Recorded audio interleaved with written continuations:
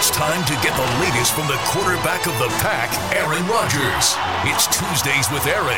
Here's your host, Jason Wilde.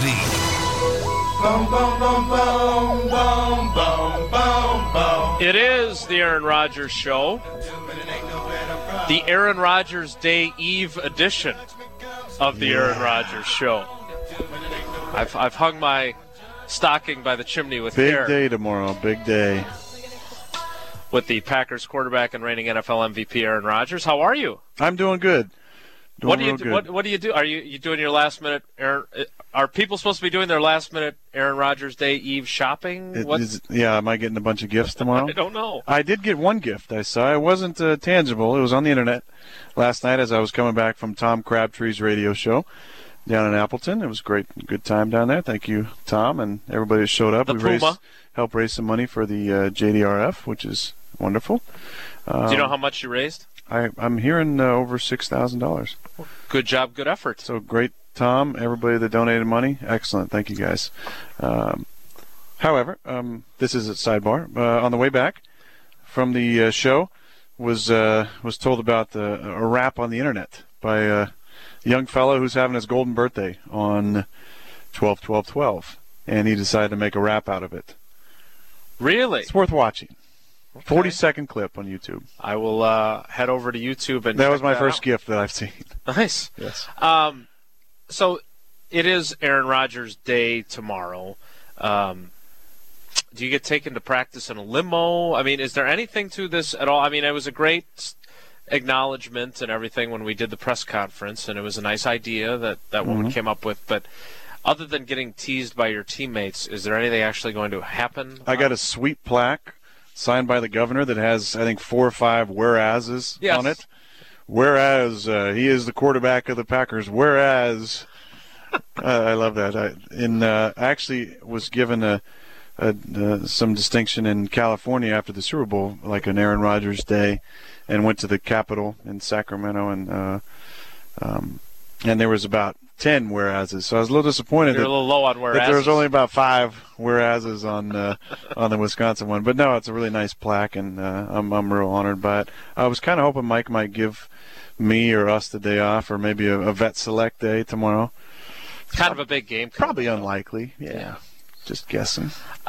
Something else that you're probably getting some grief about. You did put the air in Aaron Rodgers on your Lambeau Leap. Yeah, I was really tired. I was going to save this for Inside the Helmet, but let's talk about the touchdown run right away, because the touchdown run, phenomenal. The Lambeau Leap, not as phenomenal. Yeah, I was not committed. You have to be fully committed. I was about 50-50. I got in the end zone. My legs were definitely heavy at that point. If they did that thing that they do on ESPN sometimes where they track how many yards you actually run, and the speed, I hope they wouldn't put the speed on there, but maybe the distance that I ran had to be close to 50 yards. That's a long sprint. I haven't been doing a lot of those lately. Once I scored, I was debating whether or not to jump in the stands. I felt like I might get some grief if I didn't. And as I approached the wall, I could feel like I wasn't going to get a whole lot of lift in my legs, and just wanted to make sure I got my arms over the wall so I didn't totally embarrass myself, only partially. The fans there did a great job of pulling me up. I appreciated that. That was wonderful.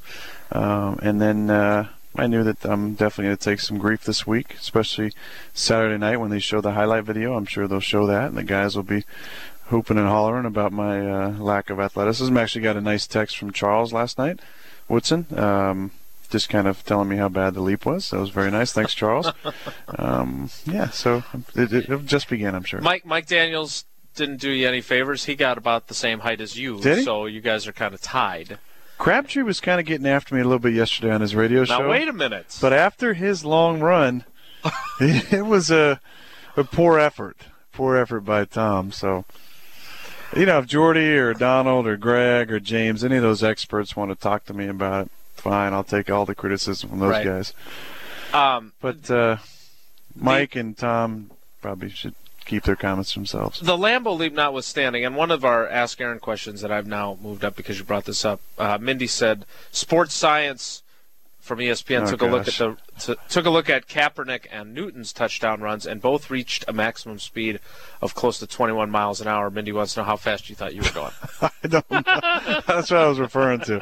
I hope they don't have that little thing that they can do on ESPN. But let's talk about the run though, because one of the things that's important to you is, and you're self-deprecating about it, but it bothers you that people going way back when didn't respect your athleticism. I mean, that was an athletic play. We can make jokes about the leap, but that was a hell of a play. Can you kind of take us through it, and especially the decision to hold the football out for the last 6 or 7 yards? Yeah, probably not very smart there.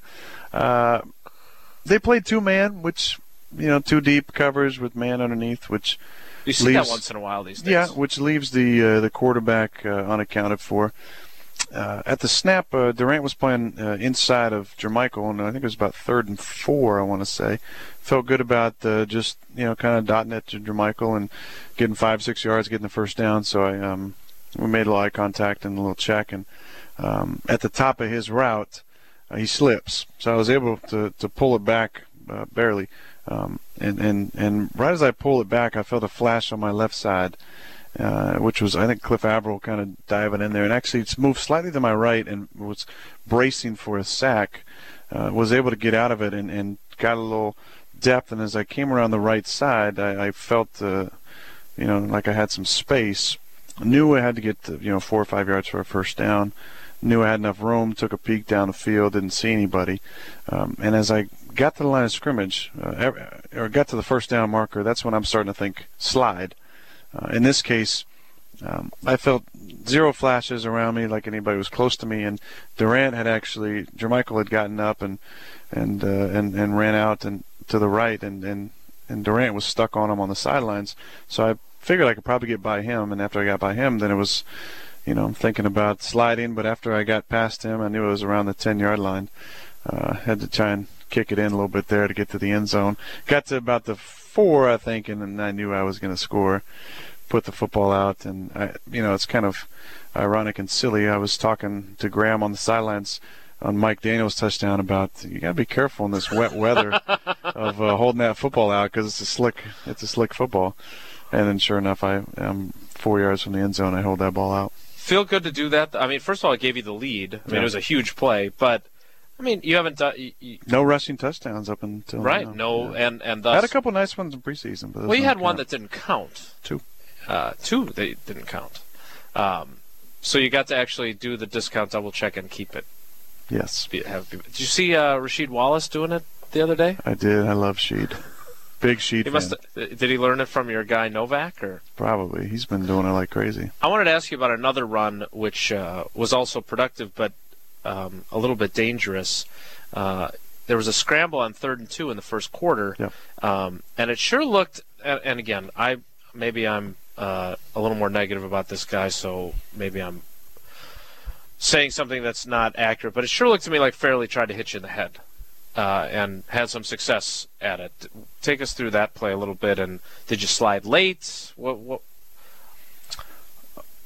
Well, I don't think so. Yeah, I don't think so either. That's no, I think I not only was I sliding, but I was in the sliding body language pretty early there once I got past the first down. And I felt some contact to my head. I'm not sure who it was from or what part of the body it was, but I was just happy to get the first down. And in a situation like that, I've slid at the earliest possible time I could, making sure we got the first down, and felt like I gave everybody around me enough time to realize I was sliding. But sometimes you're gonna take some contact like that. Matthew had a similar play when he slid and Walden and Moses hit him. Right. Sometimes when you slide, you're still gonna get hit. What do you think of the penalty that they called on Sue then later? I mean, I thought you deserved a flag on that run, and then is that Sooth? That's a penalty? He takes 2 steps and still pushes you, and that's a penalty. It was called a penalty, yeah. What do you think when you watch kind of the combination of a call like that, some of the calls you don't get, some of the calls that have happened to your defensive teammates? We've talked about Nick Perry's hit on Andrew Luck. You had another one of your teammates have one of those calls this week with Morgan Burnett. How do you view kind of what the NFL is trying to do there? I think in the case of our defenders, they're erring on the side of safety, and the officials are. The officials are definitely erring on the side of safety.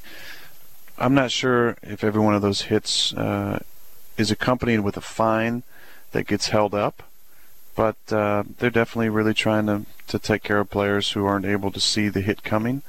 As far as quarterbacks are concerned, that's always been a point of emphasis, especially the last 4 or 5 years, of making sure that we're able to avoid some of those unnecessary hits.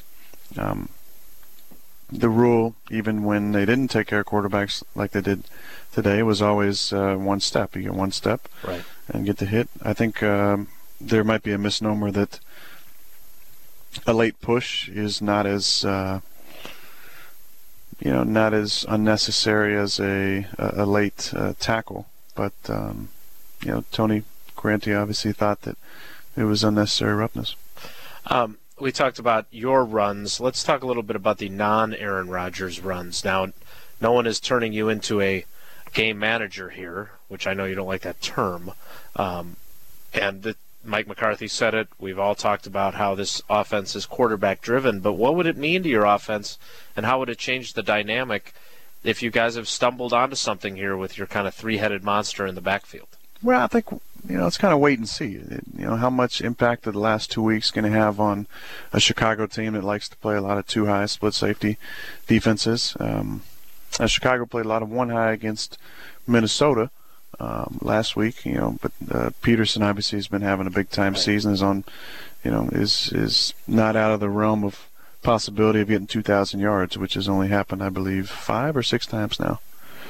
Eric Dickerson, O.J., Barry Sanders, Terrell Davis, Jamal Lewis. Am I forgetting somebody? Chris Johnson. So I'm 6 times. I'm not the genius on this show. I think it's 6 times, yeah. So and somebody can correct you give me Kevin Mitchell's statistics right away, too, while you're sitting there? What year? Exactly. Sonoma County Crushers year? But no, I think, it's 3 different types of backs, It's great having Ryan Grant back. I'm going to start with him. Just his presence in the locker room. He's a great teammate. He has always run well in the wintertime here. I think that's one thing you can really say about his career. He ran just as hard, in week 16, 17 as he did in week 1 and 2 when he was our full-time guy. Alex Green had some real nice runs. I thought he showed good patience and good burst, and he's always been a guy who's been able to make some yards after contact. And then the wild card is really Harris. I think you were in on him early, as you sometimes are with guys. I'm not going to be taking credit as the only guy. I think everybody was impressed with him in the practice squad. And that's the best thing I can say about DeJuan is that it's fun, especially when I was a young player and run the scout team. It's fun when you see a guy who comes in and there's really no expectations on him, and he's on the practice squad running the other team's stuff, and he just works his butt off. And you see the talent, and then he gets an opportunity and gets raised up to the active roster and gets a chance to play and plays well. That, to me, is what the NFL is all about, is making the most of your opportunities when they come. And some guys get more than others. But DeJuan is a guy who doesn't, would not be someone who's going to get a ton of opportunities. This was an opportunity for him, and he made the most of it. So I got to give him a lot of credit for being ready to play. But the fact is, he's very talented. I mean, he's a very talented guy. He has very good agility, jump cut ability. He's fast. He's got a very powerful lower body. He ran over the safety on the first play of the game, which I don't think anybody expected, and then had a nice run on the touchdown. It was pretty well blocked, but he can be a guy who can add a little something to our offense. He needs to get in his playbook a little more, and understand all the concepts. He just got activated to the roster last week, or this was his second game, so. He could be a guy who could see some more playing time down the road, but I think you gotta make sure all 3 guys are getting touches. Does it help that they are different styles, and what challenge does DeJuan face when he's 5'7", right? Yeah. I mean, he's not a big guy. Well, how hard is that to be productive in this league when you're that size of a guy? Well, there's some guys doing it. There really are. I mean, MJD is right. is an undersized guy who's very powerful, and he's one of the top backs in the league. Ray Rice is on the smaller side, and Darren Sproles has had a great career being an undersized guy who's made a living as a return specialist, and he runs the ball effectively, and he's incredible out of the backfield catching the ball. So there's definitely a place for guys like DeJuan, and I think now is when you're going to see what kind of player he is, and how much does it mean to him, the preparation and making sure he knows what he's doing, because again, he's going to get a few opportunities, and he's going to want to make the most of them. Just doubling back, because I guess I didn't realize this. Did Fairley take you down by the neck too? Did I miss that one? Was there a play after a throw that you'd had or something? Yeah, later in the game. Okay. Was that a painful scenario? Yeah. There was no call on that one, though, was there? Not that I remember. Okay. Another thing that I wanted to address with the running game, you talked about what impact it might have on the Bears. What impact does it have on a quarterback when he's handing off 7 times in a row and the ball ends up in the end zone? That has to be a nice change of pace. I don't remember you guys having an 11-minute drive like you had 2 weeks ago against the Vikings during your time here, and I don't remember a non-4-minute drill situation where you've run the ball every play and it ended up in a touchdown. Yeah, I can't either. I mean, takes a lot of pressure off of me, and I think the biggest thing you can do for the passing game is help the play action stuff, and we've been featuring a little bit more of that lately, and we've been a good play action team here for the last 5 years, and that's something that we're gonna use, and it can be more effective if we're running the ball better. So the more you run the ball, the more opportunities you're going to have for some one high coverages, and as long as you're running effectively, and you can get some of that play action stuff in there as well. So you see the teams that run it best in the league usually have a really good play action game. You think about obviously Houston, and the Patriots have been running the ball well. Tom's always been good at his ball handling. Those teams are able to get after you in the play action game, like we saw last night if you watched the game. What did you let's talk about last night's game a little bit. What did you think? Because you guys didn't have a great night on a Sunday night game against a conference rival, playoff contender.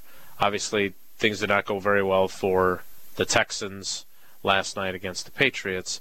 Is that indicative of the parity in our league? Is it an issue of sometimes it's just not your night? How do you kind of view that? I think, first of all, it's tough to win on the road. It is. It's just the nature of the league. For whatever reason, I think there's multiple reasons, but those collectively make it very difficult to win on the road. The opposing team is a half step quicker than you. The crowd is a factor.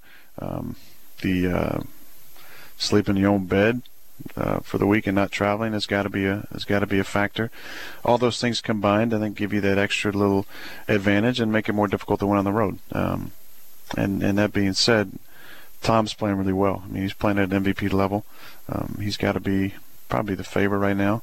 I think they're a very, very well coached team, very good football team. They don't make a lot of mistakes, and when their defense is playing good and causing turnovers, that can be deadly for the other team. How do you feel about where your team is now? You get the W. Obviously, you're now 9-4. You're in sole possession of first place. You can go down to Chicago, and if you can beat the Bears, who are certainly a challenging team, you can lock up the division. You look back on what you went through in the first 5 weeks, I'd say that is pretty indicative of some resilience from your team. Yeah, I agree. A lot of people probably didn't think this was possible. If you're looking at where the Bears were at early in the season at 7-1 at one point, and we were at 2-3 at one point. A lot of people started writing us off and saying that we weren't going to be able to bounce back from this. The schedule was too tough down the road, and we stuck together and believed in each other. And now we have the opportunity to win a division on Sunday in a tough environment, but a place that we've played well at the last couple of years, and it's a very good opponent. We know each other too well, and I've had a lot of battles, especially the last 3 or 4 years that have been tight games. So, But I think it says a lot about the leadership that we have on the team and the kind of guys we have with the injuries that we've sustained. And the thing I like about it most is that nobody's talking about us. Last night really helps because even more teams will be talking about New England. Right. And then on the flip side, what's wrong with Houston? People, hopefully Houston reminds everybody, hey, we're 11-2. We're first in our division. We're first in the AFC. But didn't you feel that a little bit? I mean, couldn't you get that sense after the Giants game that you guys had won 5 in a row and then suddenly people were kind of writing you off again? Oh, look at this. Look at the way they played against the Giants. And you kind of dig that. Yeah, I do. I've always digged the critics, voicing their opinions at the most opportune of times, and the safest times usually for those critics. And we appreciate that. And like I said, people are talking about other teams right now, and that's what we like. We like to fly on the radar, and obviously we're not completely flying on the radar. We're in the third position right now, but I think when we get our Clay and Charles and Jordy back, Mike Neal, some of these guys. TJ, it's going to be interesting. You feel like, I know you're always cautious. You don't want to be letting injury news out of the bag, but do you feel like those guys, you might have them all this week? And what would that mean if you did? It would mean we'd be close to full strength for the first time in a long time. We haven't had. I don't think we've had Jordy and Greg on the field in a while. Maybe early in the season. Well, I think Jordy was on the field briefly when Greg returned, and then off he went. Other than that, yeah, it's been a while. Greg missed 7 games in a row. So it's been a struggle at times to get everybody on the field, but like I said, this off season and early in training camp, the most important thing is how you're playing late in the season, and we want to continue to gain momentum as we go into the playoffs and get there first, and then gain that momentum and be playing the right way and be healthy. A couple of non-Packers topics before we get to the D-list question and halftime. First of all, former NFL Commissioner Paul Tagliabue vacates all the suspensions of the Saints players. What does that mean? It means that they don't have to serve. Retroactive. I guess you get your money back. End of the season, they get their money back. It's not doing Anthony Hargrove any good. Yeah. Overall, basically the message was that it's the fault of the coaches and the organization and not the players, I think is the way it came off. Did you have any thoughts as someone who may or may not have been targeted in that first game in 2011?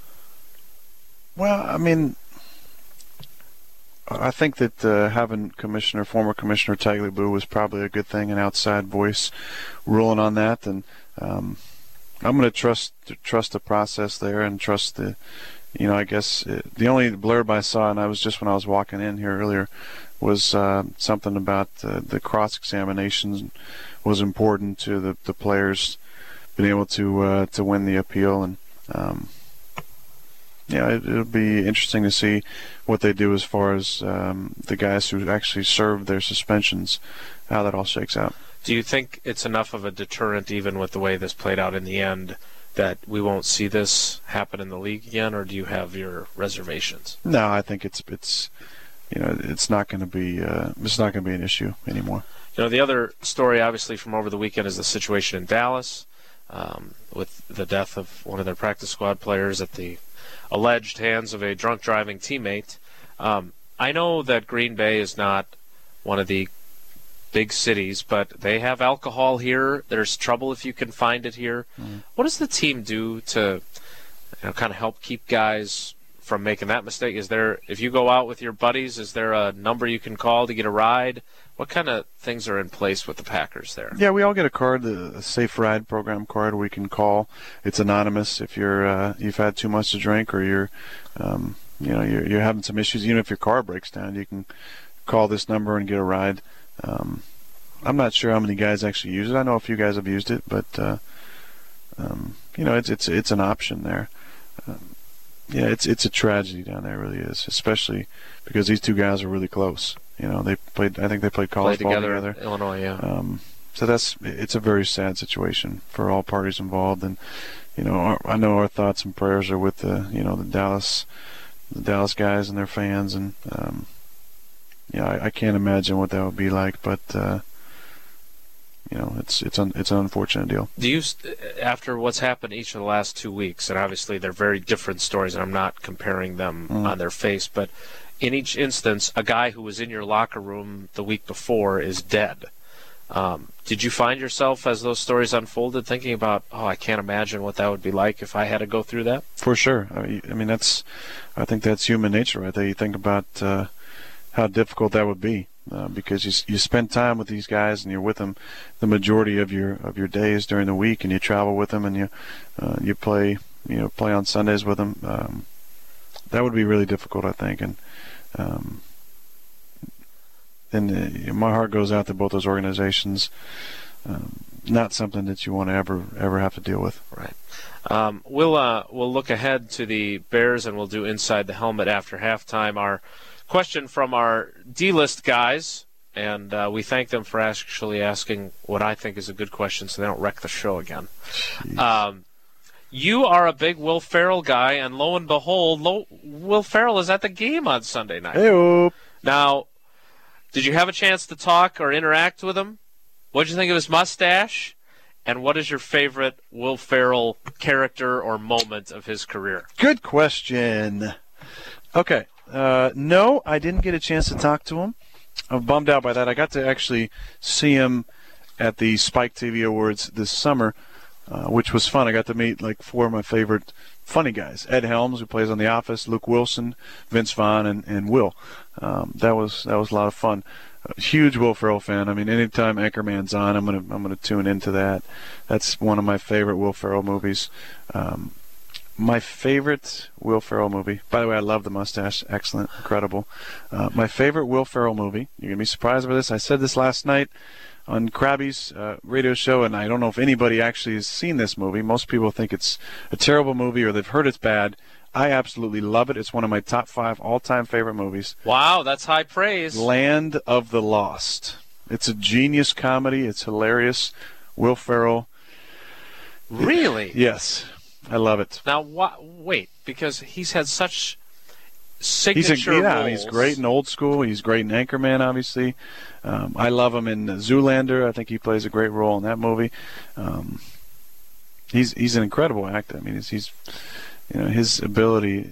He's in Wedding Crashers as Chaz. I mean, he's an Mom, the meatloaf. Yeah. He's iconic for his humor, but I think Land of the Lost is a genius movie. That the subtlety of the humor is incredible, and if you listen closely to what he says, I mean, every line is amazing. So I'm a big fan of that movie, and not many people have seen it or even probably like it. But, so you're putting it in the class with The Princess Bride, Tombstone. So we now know 3 of the top 5. What else? What are the other 2 in the Aaron Rodgers? Yeah, it's kind of Siskel and Ebert changes top 5. from time to time, but I'd say you'd have to put Legends of the Fall probably in there. Okay. Very good movie. It's a brother movie, so when there's 3 brothers in that movie, and obviously me and my 2 brothers, and a river runs through it. It's got to be right up there. An interesting amalgam of movies there. Life Aquatic, if you've seen that one, I have. That's in the top 10 as well. Incredible. Again, subtle. You a Bill Murray guy? Dry humor. Huge Bill Murray. I love What About Bob? The Man Who Knew Too Little. Do you have any interaction with him in all your No, he's the one guy I wanted to see at Pebble Beach when I got to play in that event. Didn't get to see him, but I'm a huge. Those are 2 Saturday Night Live alumni. If we ever do get to see you on Saturday Night Live, can you lobby to get both those guys to have cameos? Definitely lobby real hard. We will. We are at halftime here on the Aaron Rodgers Show. When we get into the second half, we will talk about our Inside the Helmet plays. We'll look ahead to the Bears, and we will get to your Ask Aaron questions. That's all next. This is Green and Gold Today. Or the Aaron Rodgers Show. Welcome back to whatever the heck this show back is on called. Green and Gold today, huh? Jeez. Because you're wearing that stupid Texas sweatshirt. I don't think that's the problem. It's part of it. I've got all short shorts. Yeah, but they're not short today. Come on. It might be the short shorts. You've made me self-conscious on that. Now I had to go out and buy more shorts. Good. Yeah.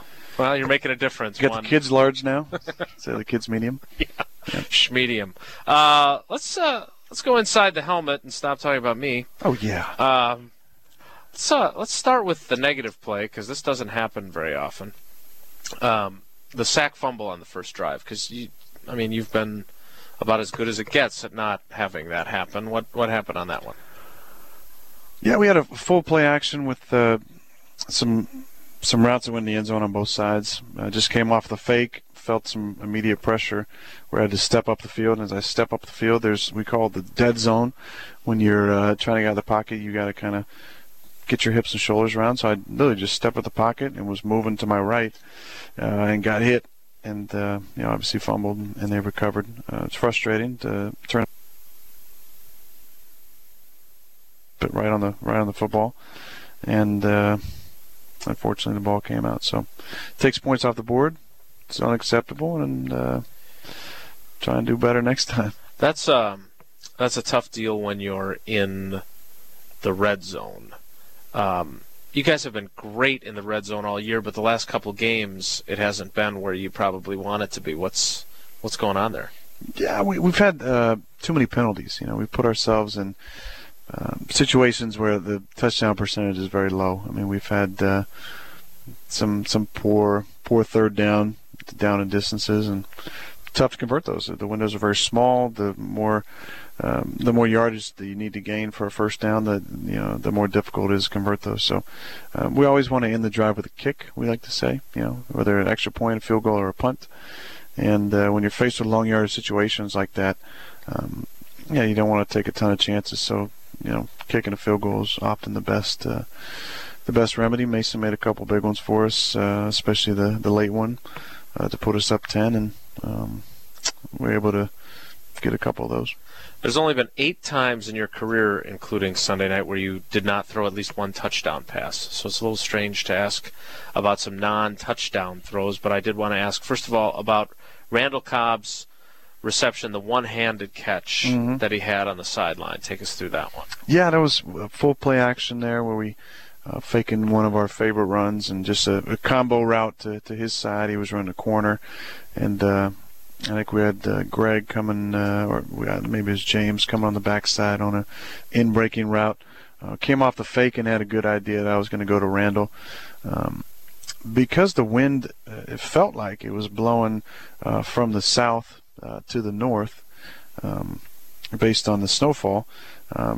Which kind of told myself on the sideline just to put just an extra little bit into any throw going, as the press box looked down from the left to the right, obviously coming from the north to the south into the wind, and put a little extra on it. And when the ball was close to him, I felt like I'd overthrown it, but he made a really nice reception.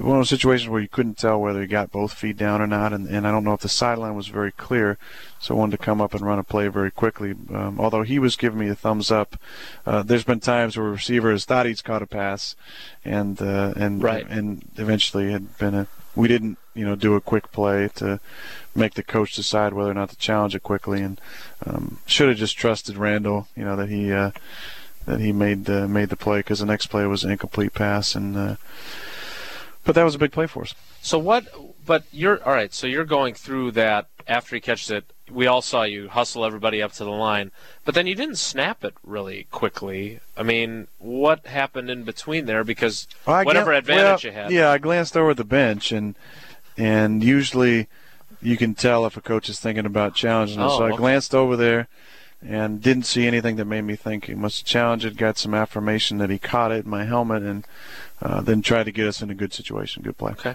The other play was on the field goal drive to make it 27-17. 3rd and 11 from your own 36, and you hit Randall for 38 yards. Yeah, we had just a quick pass called in the huddle, and expected them to play either their 2-eye coverages, more of a Tampa 2 defense, or where they're kind of matching routes underneath a little more and not sending the mic down the middle. And they came out in a 3-man line, which meant they were playing, we call it a Zeke coverage, where they're dropping 8 guys, and they play it one of 2 ways. But either way, there's going to be some guys getting out there with some depth that changed the route to to something that could have got us a first down there. Knew I was probably going to have to buy some time anytime you're facing a three-man rush and you want to let your receivers get past the first down. You got to extend the play with your legs a little bit. Was able to do that. The line did a good job of blocking, and Randall made a good second adjustment there. Thought he might score on that one. Was kind of hoping he was gonna elude one more guy and get that thing in the end zone. But he made a great catch and run and put us in position to go up 2 scores. We've talked a lot about Randall on this show, and he's obviously really emerged this season. He had another 100-yard game. He has your trust.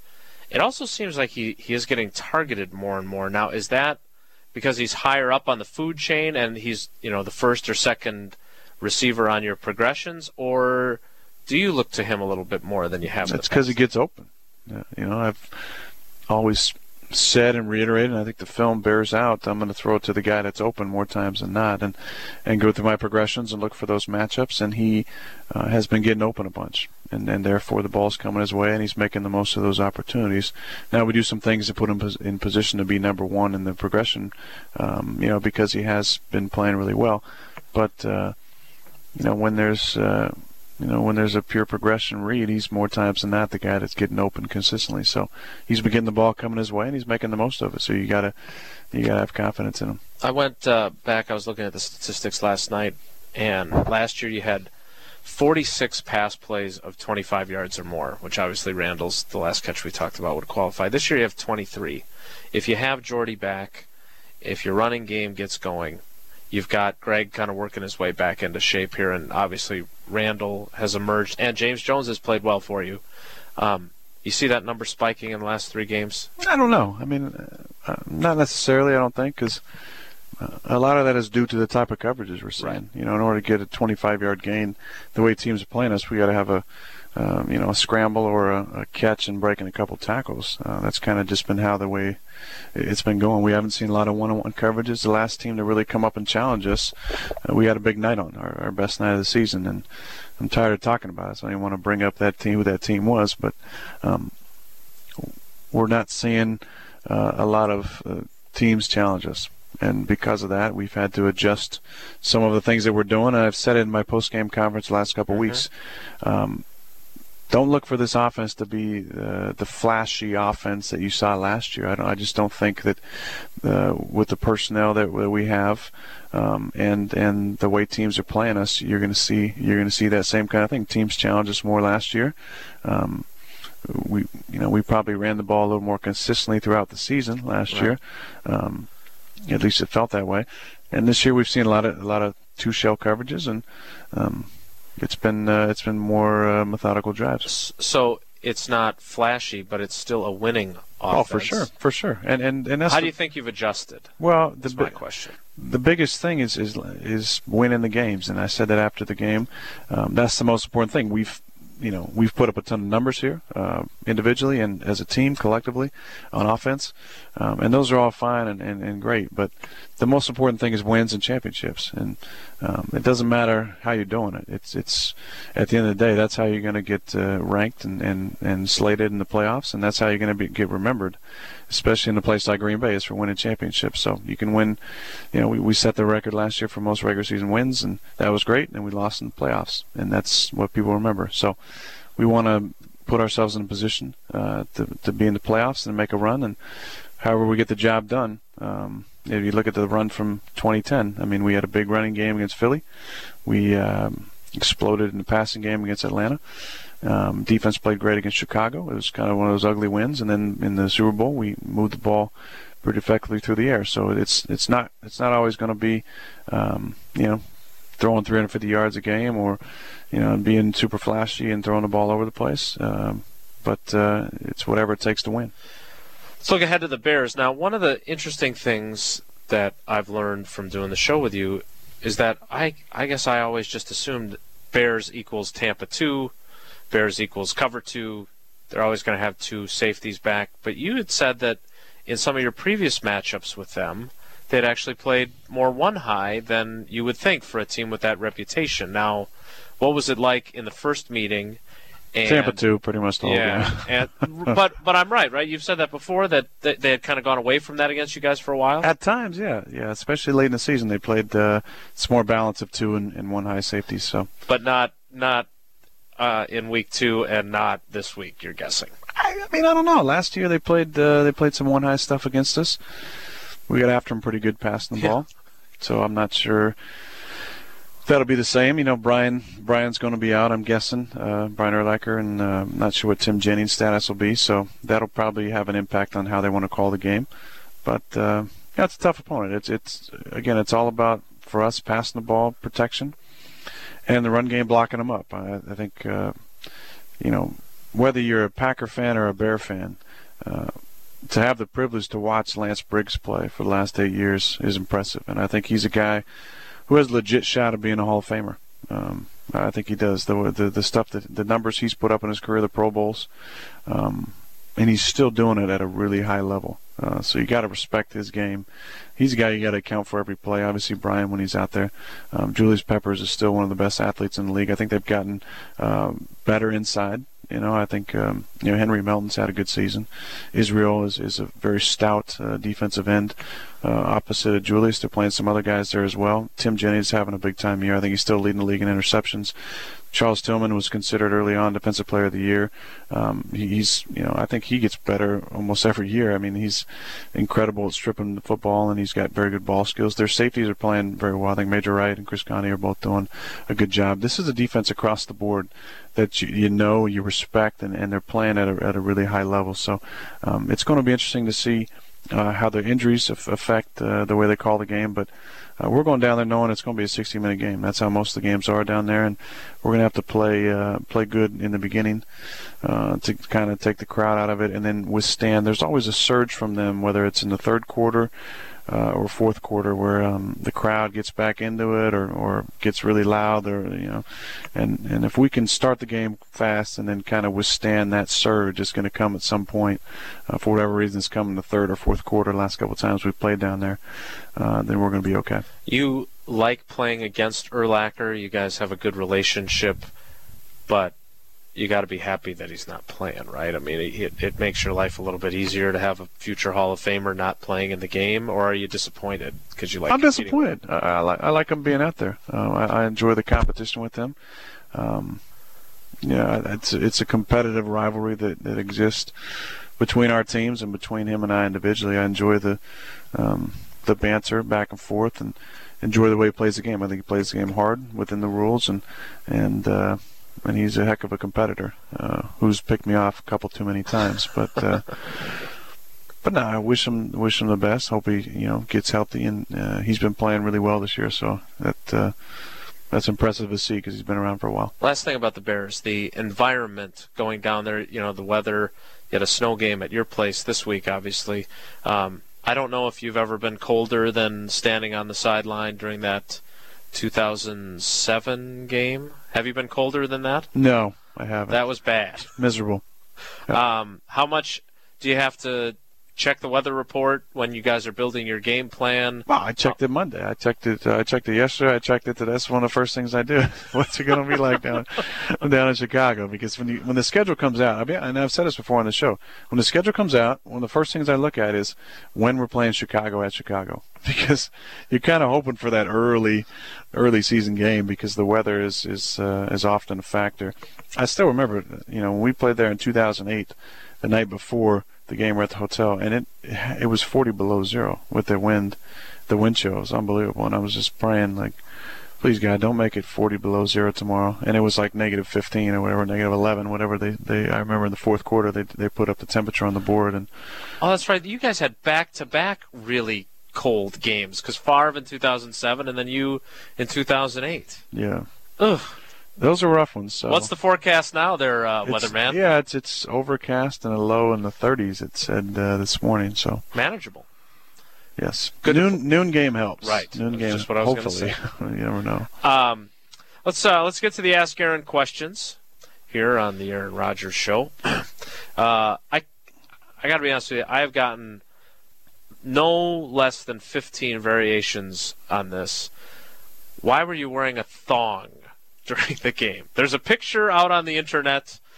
I will admit that it does appear that your undergarment of choice is something that would not be what I would expect, but that is not, in fact, what you're wearing, I'm assuming?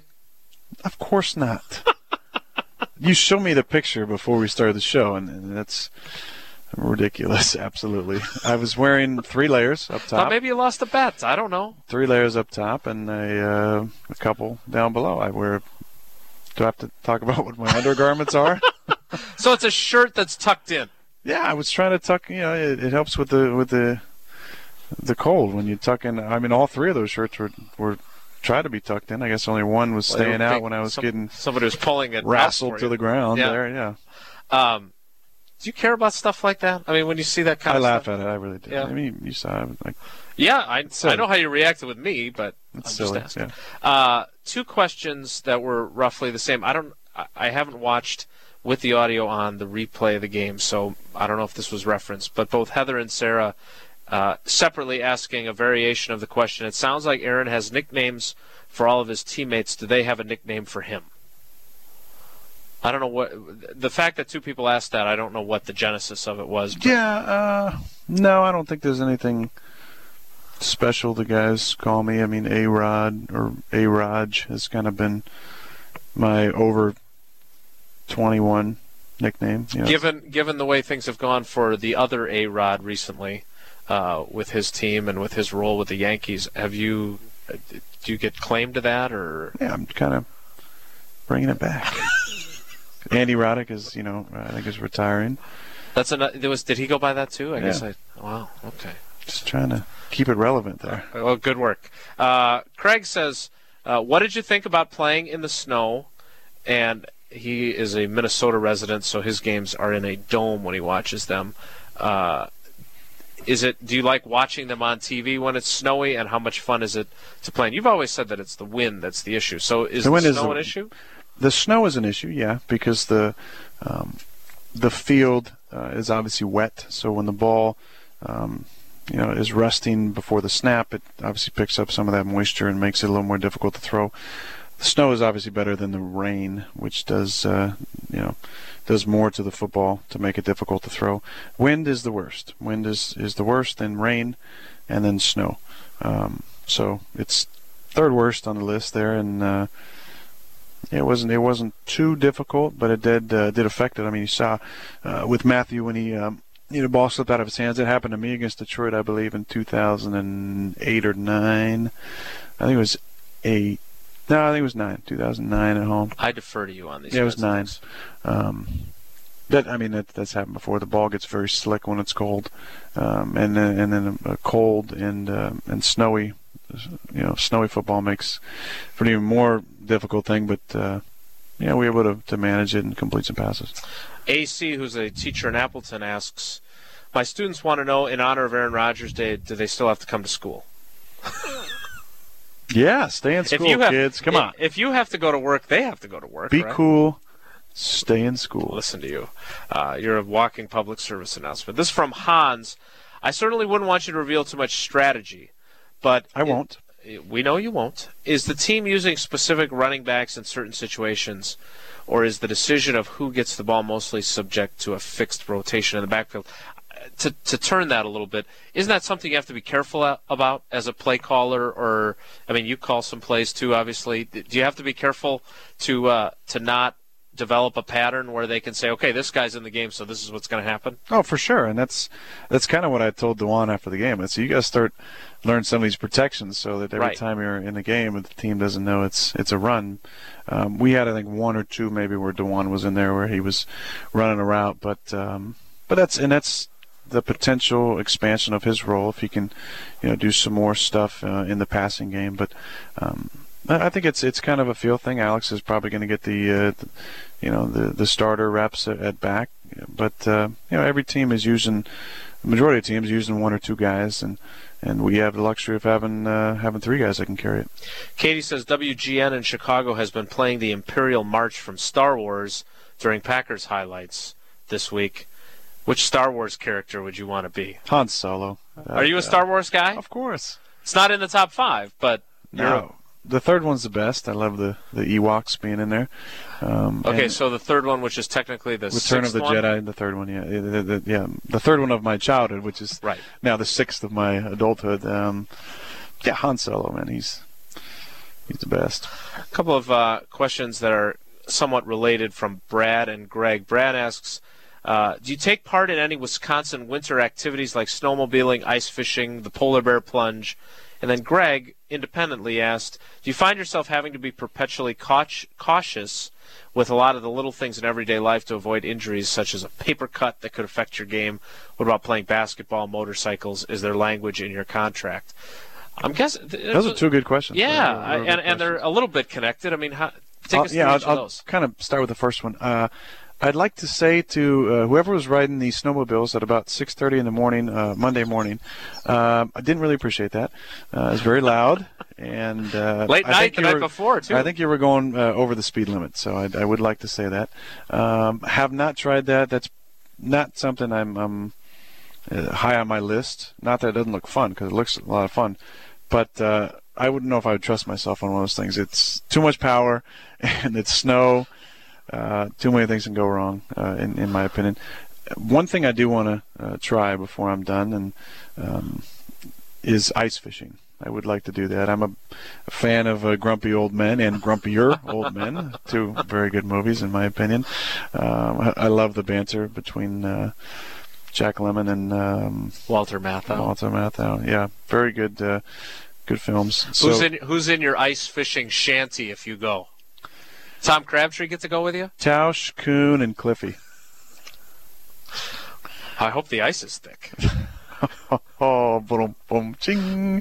Let me do the second part of that question. Yeah. The second part of the question was language of the contract. Basically, you don't want to get hurt in an activity outside of football, because there could be some ramifications. Now, you've seen with different guys, Terrell Suggs, for instance, right. Jason Peters with the Eagles. Most teams, with a marquee player, are probably not going to, cut him or terminate his contract. But it's always best to err on the side of caution. It is funny about paper cuts, because I've gotten a couple of paper cuts on my hand before and been worried about it. Really? Yeah, one actually on my index finger on my throwing hand one week that I had to pay really close attention to during the week, and thankfully it kind of healed up by game day. But it was actually right down the middle of my index finger. You opened up some mail, or? Yeah, and it got you? That's what it was, or something. It was, and so you have to think about those kind of things. Didn't appear on the injury report with it, though. Yeah, sorry. Do you not play basketball? I mean, you like to play basketball. I like shooting hoops. You're just taking jumpers. You're not playing 5-on-5 or 1-on-1. No, I'm not going to do that stuff. A couple more. Peter asks, and Jonas. They both have the same question. Peter Jonas? Well. One of the Jonas brothers? Yeah, he's very good.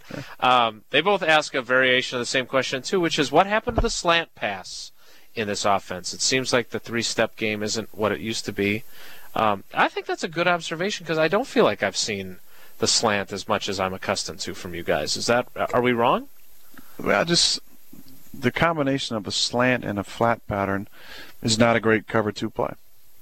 And that's the main thing. So not only are the two shell defenses that they're playing taking away some of the deep stuff, but it's had an impact on you being able to do the quick slant stuff too. Well, it's just not a big, it's not a big concept that you're going to dial up against cover two. Okay, because they're in position to stop. But they're playing zone coverage. If there's zone coverage, and you have a guy who's in the slant hole, and you have a guy who can cover the flat. The corner can cover the flat, outside backer cover the slant. So, two more. John, I was wondering if you do anything to keep your voice in shape, like drink any special tea or anything, because whether or not you realize that your voice is yet another one of your impressive offensive weapons, the way you continually get guys to jump offside. I thought that was really interesting. Great question again.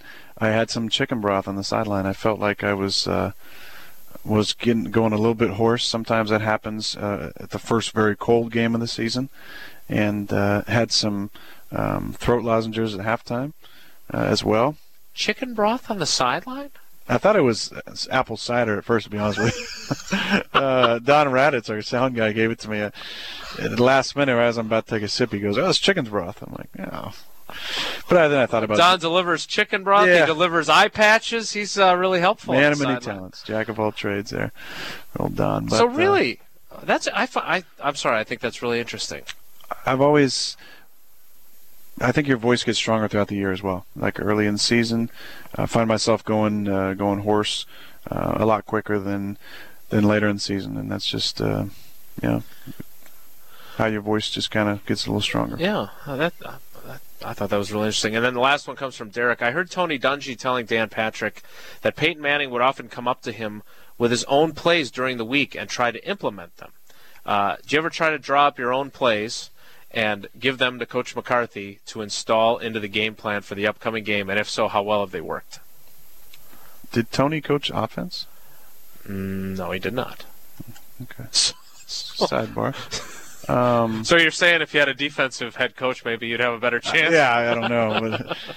But I do come up with a few every now and then, and some of them gotten in, some of them get shot down. It's just, I mean, all the coaches, have different things that they try and get in, and some get in and some don't, and some get changed a little bit. A couple of mine have stuck around, and those are fun to be a part of. But you got to understand, when you submit something creative, you have to be okay with taking some sort of criticism or scrutiny on that play, and right. that's just part of the give and take. But it's fun to have an opportunity to kind of, hey, what about this? What do you think about this? And if it can withstand the Ben McAdoo test and then get past the Tom Clements test. And then the tough one is the Mike McCarthy test, because especially if it's a late in the week stuff, Mike doesn't want to put some last-minute stuff in, which makes sense. But we've gotten some stuff in. Do you do more in terms of tweaking plays that already exist? Yeah, I think that's fit. And it's a lot of times it's just to fit either the way I call it or the way it hits my brain. If there's a new concept, I might ask for just a slight variance in the play call, or maybe a different back check down based on something that I like, or something that hits my brain a little bit better. So they're always really good about those things, and understand that I have a lot of reps over the last 8 years, and so a play might come in and be called a certain way that doesn't quite hit me because maybe something in the old offense used to be called this, and they're always good about just a little minor tweak that doesn't affect the integrity of the play. Well, we'll do it again next week. I'll try and call the show by the correct name both times that I do it. We'll look back on the Bears game. We will look ahead to the Titans as we roll down the stretch run here in advance of the postseason. Packers. Put some sweats on next week, too. It's a little cold outside. It was a little chilly, yeah. Yeah. Yeah, well, I appreciate you looking out for me. You bet. This has been the Aaron Rodgers Show.